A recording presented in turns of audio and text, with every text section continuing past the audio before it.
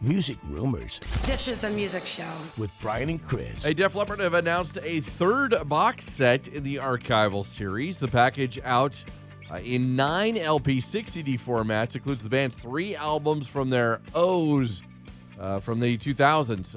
X, Yeah, and Songs from the Sparkle Lounge, all of which are going to make their vinyl debut, by the way. So they're also going to be playing, you're going to hear some previously unheard live songs from the past 30 years as well. So that is going to be coming out for you. So there you go. More Def Leppard than you can even handle. This past weekend, Saturday, was an anniversary of sorts for the Beatles. April 24th marked the 45th anniversary of Saturday Night Live. Producer Lorne Michaels offering the Beatles $3,000 to reunite and perform on his show.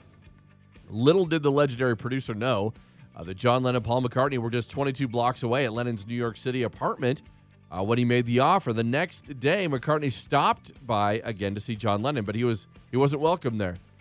In 1980, an interview, Lennon recalled saying, "It's not 1956, and turning up the door isn't the same anymore."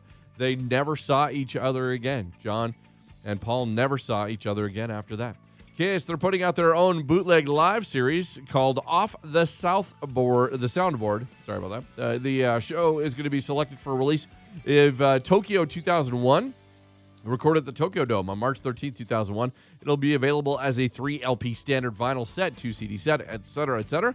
Coming up on June 11th. In the new classic album episode featuring 1967's The Who Sell Out, Pete Townsend declares that I Can See for Miles is the best song he's ever written. And Peter Frampton told us that not all songs he attempted made their way onto his Frampton Forgets the Words instrumental set.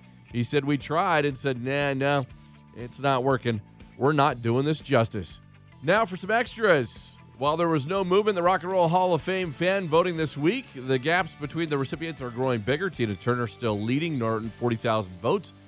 She's leading Fela Kuti for first place. The gap between the Go-Go's in third and the Foo Fighters in fifth has opened up to 30,000 votes as well. And once again, we've said this before and we'll say it again, the votes mean nothing if they don't pay attention to them at the Rock and Roll Hall. Meatloaf is opening up about the passing of his late collaborator, Jim Steinman. He passed away on April 19th at 73. Steinman wrote, of course, Bat Out of Hell. Speaking of Rolling Stone magazine, Meatloaf said, "We belonged heart and soul to each other. We didn't know each other. We were each other." He is still mourning the passing of that. And Johnny Rotten, he has labeled Danny Boyle's upcoming biopic TV series on his band, the Sex Pistols, the most disrespectful blank I've ever had to endure. He has now threatened to take his case to court.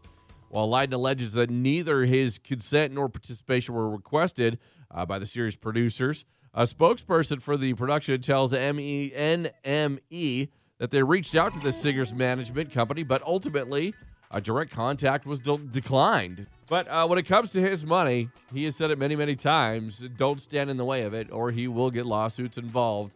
And he is just not a happy man ever. But that, of course, is why they call him Johnny Rotten.